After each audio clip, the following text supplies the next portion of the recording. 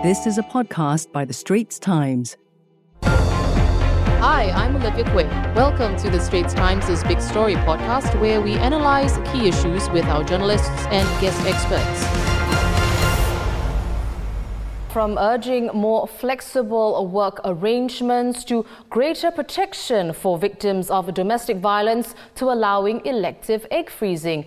These were part of a long-anticipated white paper on Singapore women's development with a goal of achieving equality between men and women. The 115-page paper was submitted to Parliament yesterday and follows over a year of discussions. It sets out 5 main areas of focus: equal opportunities in the workplace, recognition and support for caregivers, protection against violence and harm, other support measures for women, including single mothers and divorcees, and mindset shifts. We'll hone in on a few points like egg freezing. Joining me to discuss that is Ms. Soon Chye Ling, Minister of State for Social and Family Development. Minister of State for Manpower, Ms. Gan Xiao Huang, is here as well to talk about flexible work arrangements, or FWAs for short. So, MOS Gan, let's go to you first. A new set of FWA guidelines will be introduced by 2024, which will require employers to consider these requests from employees fairly and properly.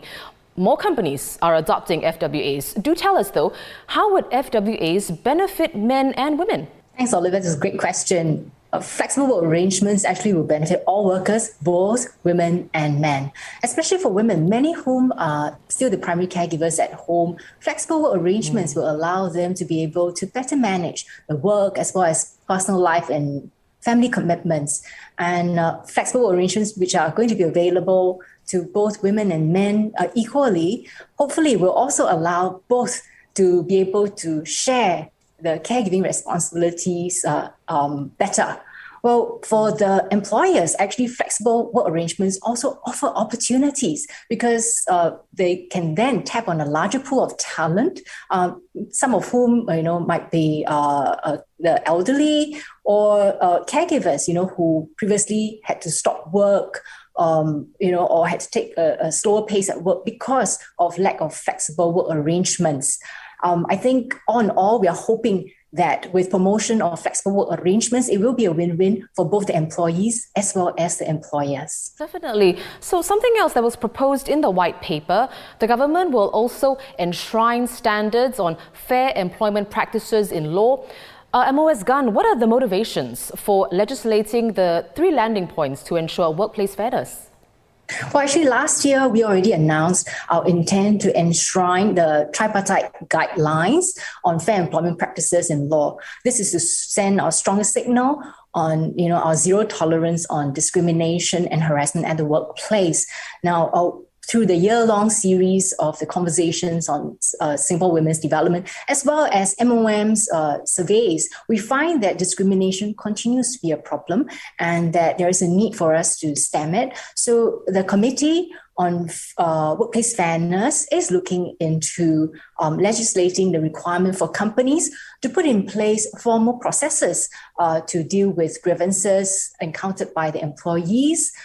Secondly, also to protect the identity of people who report on workplace discrimination. And thirdly, to prohibit retaliation against those who report on discrimination. Well, actually, we are very much motivated by what we hear on the ground and also the feedback from some employees who themselves experience discrimination but do not step forward to report because of fear of retaliation, loss of jobs for themselves or for their fellow colleagues. So the Tripartite Committee on Workplace Fairness will be consulting the tripartite partners as well as other stakeholders in the months ahead.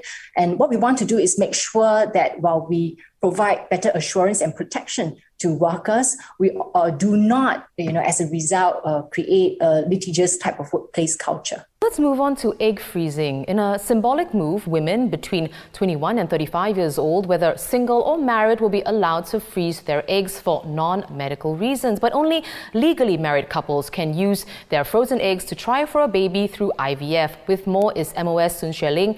MOS Soon, we have a broad idea of why there is a call for women to be given the option to freeze their eggs to preserve fertility, essentially.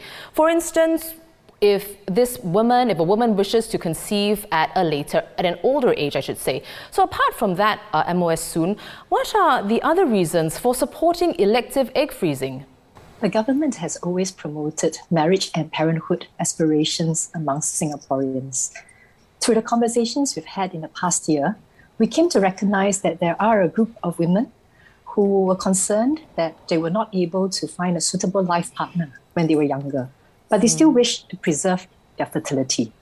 So the government took a look at the various options and decided that there was no reason to restrict elective egg freezing for women because it is medically viable. We had also consulted the National Medical Ethics Committee as well as assisted reproduction practitioners. MOS, is there a consultation process, so to speak, when a woman decides to freeze her eggs? The white paper mentions sufficient safeguards to ensure they make an informed choice. What is the government looking out for here? It is important that the women who are considering elective egg freezing knows what are the pros and the cons to undergoing elective egg freezing. For example, it is an invasive medical procedure. Also, the success rates of successfully conceiving a child using a frozen egg is not high. Medical evidence shows that it is between 2 to 12%. It is also difficult for older women to take care of children as it might be exhausting. So one may not want to postpone parenthood to too elderly, senior, and age. Also, one also needs to be concerned about storage as well as the medical costs of elective egg freezing. So we think it is important that when a woman considers elective egg freezing, that they first undergo pre-procedure counselling, which will take into account all the above that I mentioned. Very important indeed. Well, MOS, only legally married couples can use their frozen eggs for procreation. Why not make this option available for unmarried women as well? We have always promoted parenthood within marriage. This has been a consistent government policy. Our current IVF, as well as our assisted reproduction conditions and criteria, all adhere to the same principle, that of parenthood within marriage. Therefore, even when we allow elective egg freezing, we're still making this option, providing women the choice to freeze their eggs when they're single. They do not have to be married when they are considering it, but in the actual conception of having the egg develop to becoming a baby, only legally married couples are allowed to do so. Well, thank you to both for coming on The Big Story. Minister of State for Social and Family Development, Sun Chueling, and Minister of State for Manpower, Gan Xiao Wang. That was a podcast by The Straits Times. Send your feedback to podcast@sph.com.sg. Find us on Apple, Spotify, Google Podcasts, or via the Google Voice Assistant and Amazon Alexa-enabled devices.